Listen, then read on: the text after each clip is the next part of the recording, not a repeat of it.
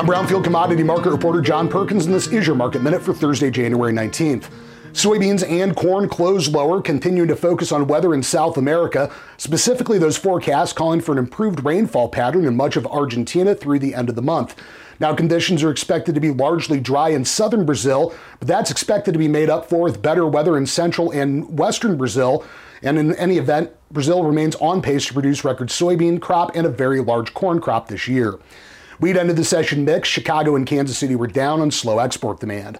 Live and feeder cattle were lower, had a widespread direct cash cattle business and Friday's USDA cattle on feed numbers.